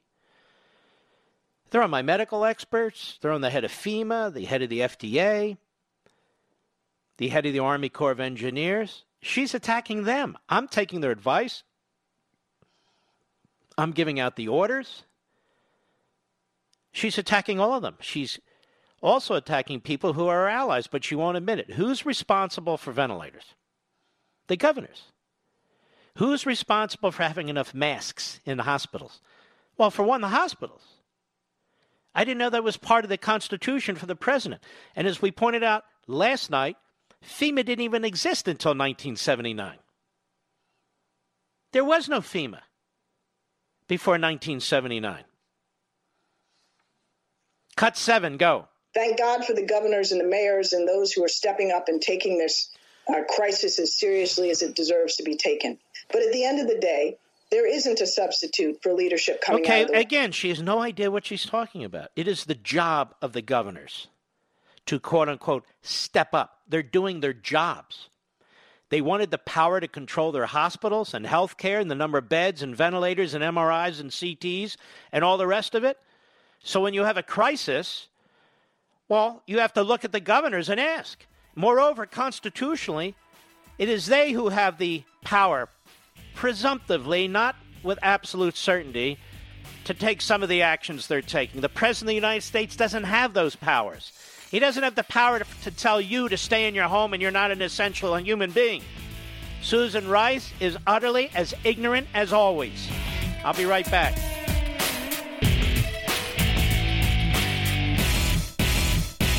AMAC, the Association of Mature American Citizens, is one of the fastest growing organizations in America. Now over 2 million conservative members strong, and I'm one of them. AMAC believes in and stands up for the values that we constitutional conservatives care about. More than talk, AMAC fights. A full-time presence in Washington, AMAC pushes back against reckless spending, disasters like Medicare for All, and the expanding reach of the federal government. And beyond advocacy, joining AMAC gives you access to a wealth of benefits and discounts, including special member-only rates on car insurance, travel discounts, cell phone plans, and a hell of a lot more. And if that's not enough, you'll get AMAC's bi-monthly magazine, full of insightful articles on issues that matter to most of us, we conservatives. As I said, I'm an AMAC member, and you should be too. Join today at amac.us. That's AMAC.us.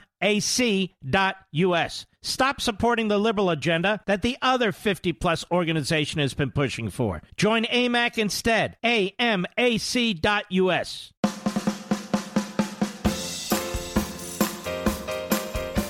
This is America's Constitutional Convention. The Mark Levin Show. Call in now. 877-381-3811. You know, please stick with this program all throughout. I think you should, and I'll tell you why. I'm not patting myself on my head or my back. I've been talking about my concerns about civil liberties and the Constitution, what these governors are doing, what some are pushing the president to doing. We've been talking about this for some time now. It's been very lonely out there. And now you're starting to hear others begin to talk about it, aren't you, Mr. Producer? Pointing out that some of these governors have kind of lost their heads. They kind of like power. I also pointed out the other day that they're letting real criminals out at the back door while they would take really good tax-paying American citizens and push them in jail through the front door. We talked about that. So I want to thank you for being here. It's very important. One issue after another, we raise it. I come under attack by the hard left, and then finally we clear the field, and some of my brothers and sisters in media start to raise these issues. It's very, very important what we're trying to do here.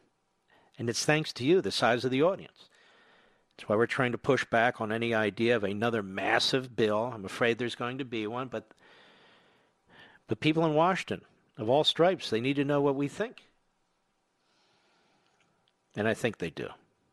Let's go to Alfred, Clarksburg, Maryland, the great WMAL. Go. Yes, Alfred, Hello? How may I help you? Yeah, I'm calling because I've been trying to get hold of someone. I was listening to your comments about the validity or lack validity or bias of the data that we're getting on this coronavirus. No, I didn't say bias. What I said was it's giving me sort of whiplash because this figure of 1.5 to 2.2 million, that's brand new. I know people can say, well, the data show us and the Italian models show us and so forth. That's an enormous figure. I don't believe it because there would never be a situation where there's no mitigation, and I spent a lot of time explaining exactly what I meant. I'm not saying people are lying or they're biased. I'm just saying at all. What I am saying is when they say follow the science, it becomes complicated. If I followed the science 6, 8, 9 weeks ago, I wouldn't have bought masks. Go ahead. Denominator. In other words, what I'm saying is that the data that's being generated... And you're a virologist, right? Correct? That's correct. All right. Go ahead. And the data that's being... And I worked with Debbie Briggs and Bob Redfield for 12 years, so I know them pretty well. You worked with them where? They were young majors in the Army, and I had my own company after I had left the NIH, and we did all their research on the HIV with them. Well, I know you're the real deal then because she retired as a colonel, I think. Anyway, go ahead. That is correct. And what I'm saying is, listening to Debbie this afternoon, she was talking that they have about 40 or 50,000 assays sitting out there, and they're not being used. What they need to do, they need to get a cohort of people, non-biased, that is, of a group that's not necessarily been selected because they have symptoms, and do that in New York, in California, in Michigan, and get valid data and use the assays that are sitting there, because right now the only assays that are really worthwhile are those of people coming into hospital to make sure that you're saying there's a bias because basically the focus is on the people who are already ill or said to be ill or who claim to be ill, but the population's much larger than that, and so the data should be much broader than that. Is that what you're saying? That's exactly what I'm saying. And now that they have an excess of tests, from what Debbie says, they should start using that by selecting cohorts in these major areas and determining what really the number of people that are infected, the number of people of that who are not infected, the number of people who were infected, and get a bigger general database, you're saying. That's the only way we're going to come out. And by the way, that time should be coming soon because if Abbott has tests that take 5 minutes, you can get an answer very quickly. You're right. That's the only way you're going to have a 100% accurate number. And the other thing, once they have that, by that time they should have ELISA tests, which are blood tests to determine how many people have developed antibodies. Then you can really see how many actually were involved in the And why is that important? Because it is important. Because people with antibodies, they're saying maybe you can use their plasma and so forth. But the point is you're going to know what percentage of the population, unless this thing mutates in some significant way, is safe. Because for them it's over. It's done. Exactly right. And by not doing that, because first of all, the PCR tests that they're now using only will detect if you have a virus or part of a virus. It won't detect if you had one, correct? Right. It will not detect it if you have come past the disease and are cured and have recovered. You're not going to pick them up. You need to pick it up by serology. And I don't mean to be rude because we run out of time. Wouldn't this be very, very important to know, certainly in the near future? I mean, we see on TV at least the number of people who have the virus, at least the number of people who have died from the virus. Let me ask you this. You're an expert. They don't really know how many people have died from this virus. Maybe the person died from heart disease and the virus was just the last thing to push them over the edge. Absolutely right. And that really, and it scares everybody. I mean, the data that's being generated, I mean, it's being done in good faith. I'm not criticizing that at all. What I'm basically saying, we need more data, we need non-quote biased, but I'm not the bias that you think I'm saying. You're not saying political bias. You're saying it's built-in bias. And, you know, Dr. Fauci said today, the model is only as good as the information and the assumptions we make. And that's your point, isn't it? Absolutely right. The other thing I want to point out, which they should start telling people, is that even though we're trying to stretch out this peak so that we have a level because we don't want to overload the hospital system, right, that in the long run, that might stretch out and make it a second peak because not enough people may have been infected and have recovered. So therefore, you have still a fairly large naive or non-infected population that may show a second peak. And I think they should... In other words, let me just lay down. In other words, what you're saying, I'm just a pedestrian. What you're saying is, as many people who can go through this process and become immune or what have you, the sooner the better. Absolutely. And also, from an economic perspective, you keep spreading this thing out and keep telling people to stay home. You're not going to have ventilators. You're not going to have hospital beds. You're not going to have hospitals. You're not going to have a currency. You're not going to have doctors either. Yeah. Listen, you're terrific, doctor. So may I ask you, where do you work? Well, I'm retired. I'm 88 years old. My I goodness. was at the NIH for 21 years. I was in the Air Force for 9 years working on biological defense programs. In the do you mind if my producer gets your phone number? I would love to talk to you off the line because actually that would be a hell of a lot better. Yes. All right, Alfred. Do not hang up. Mr. Producer, make sure you get Alfred's number. All right?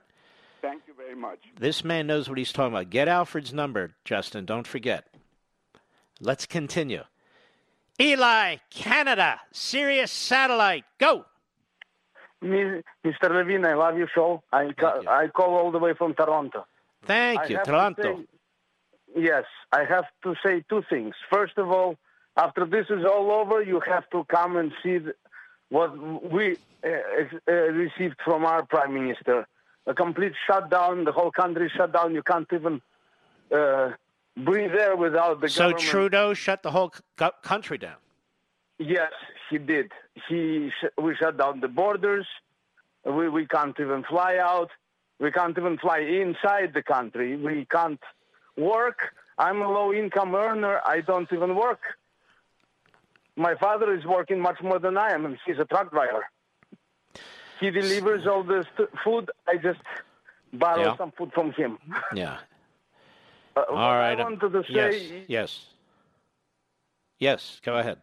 Everything that happens within the governor's reach, when they say they don't have money, but the government has to pay for everything, there is a perfect solution. Stop, just like him and any other government which is outside of the United States jurisdiction, stop saving money.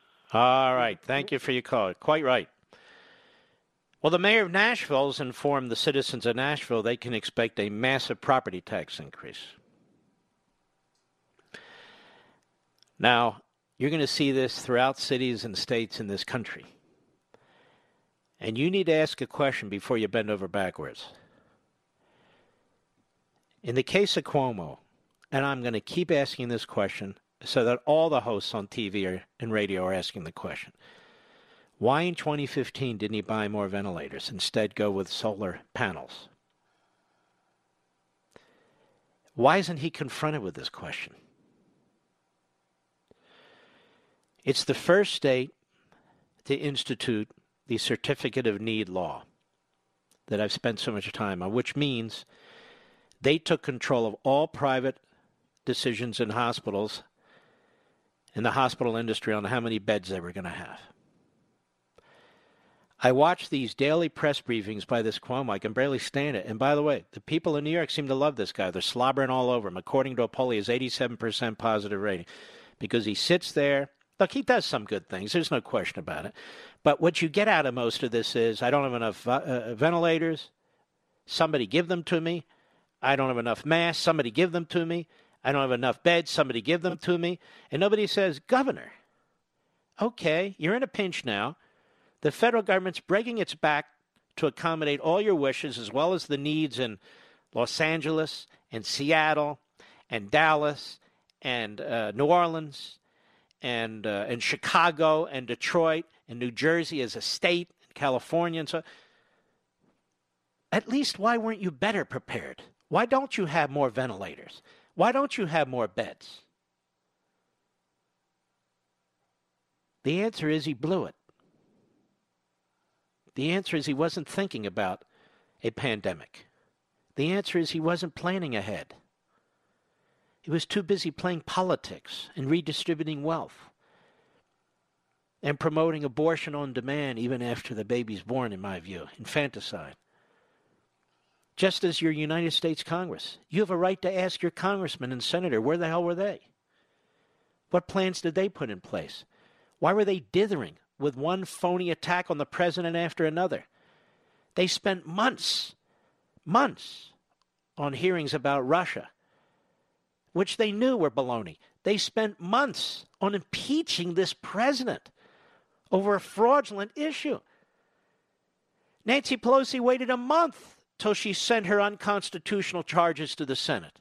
A month. Precious time. They're holding hearings. All we were talking about is whether John Bolton is going to be a witness, or 2 or 3 other people, and so forth and so on. Endless subpoenas being issued. All this time wasted by the federal government. All the time and money wasted by so many of these state governments. And now, of course, we rely on them. And now I even have callers and people posting on my social sites, in a small minority, of course, supporting massive government control, massive government spending, even though the vast majority of us doesn't go to the people who need help. Shocking.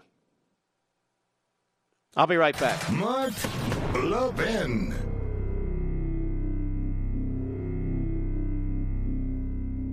AMAC, the Association of Mature American Citizens, is one of the fastest growing organizations in America. Now over 2 million conservative members strong, and I'm one of them. AMAC believes in and stands up for the values that we constitutional conservatives care about. More than talk, AMAC fights. A full-time presence in Washington, AMAC pushes back against reckless spending, disasters like Medicare for All, and the expanding reach of the federal government. And beyond advocacy, joining AMAC gives you access to a wealth of benefits and discounts, including special member-only rates on car insurance, travel discounts, cell phone plans, and a hell of a lot more. And if that's not enough, you'll get AMAC's bi-monthly magazine, full of insightful articles on issues that matter to most of us, we conservatives. As I said, I'm an AMAC member, and you should be too. Join today at amac.us. That's AMAC.us. Stop supporting the liberal agenda that the other 50-plus organization has been pushing for. Join AMAC instead. AMAC.us.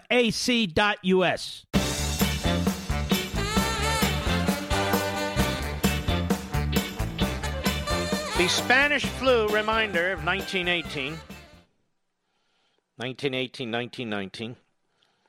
It's estimated 500 million people, or one-third of the human beings on the face of the earth, were infected with the virus.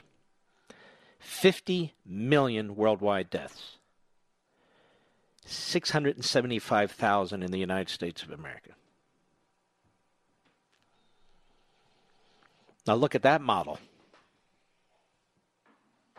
Look at that model. Now, of course, some of you live in these states with these great governors like Cuomo, Murphy, what's the idiot in California, whatever his name is, I can't remember. And you're really not allowed to own a gun. They have so many regulations, it's almost impossible, despite the Bill of Rights and despite the Supreme Court ruling. That's unfortunate. I'm living in a state that's headed in that direction, Virginia. Believe it or not, Virginia, one of the great birthplace areas of America. It's disgusting. I'm glad you're here, folks. I'm not going to take any more calls, no more information. I try to bring to you the best information I have, not just reading off websites or regurgitating what you're being told on television. I'm thinking this through with you. I'm experiencing this with you. And I want us to stick together, all the Vinites, and we'll meet here every evening, 6 p.m. Eastern Time and 3 p.m. Pacific Time and all times in between. And if you can't, don't forget our podcast. You can listen to that too. We salute our armed forces, police officers, firefighters, emergency personnel, doctors, nurses, scientists, experts, all the people who are helping us, truckers, grocery clerks, all of you folks. Fast food, you got it. God bless each and every one of you and more. And I'll see you right here tomorrow. From the Westwood One Podcast Network.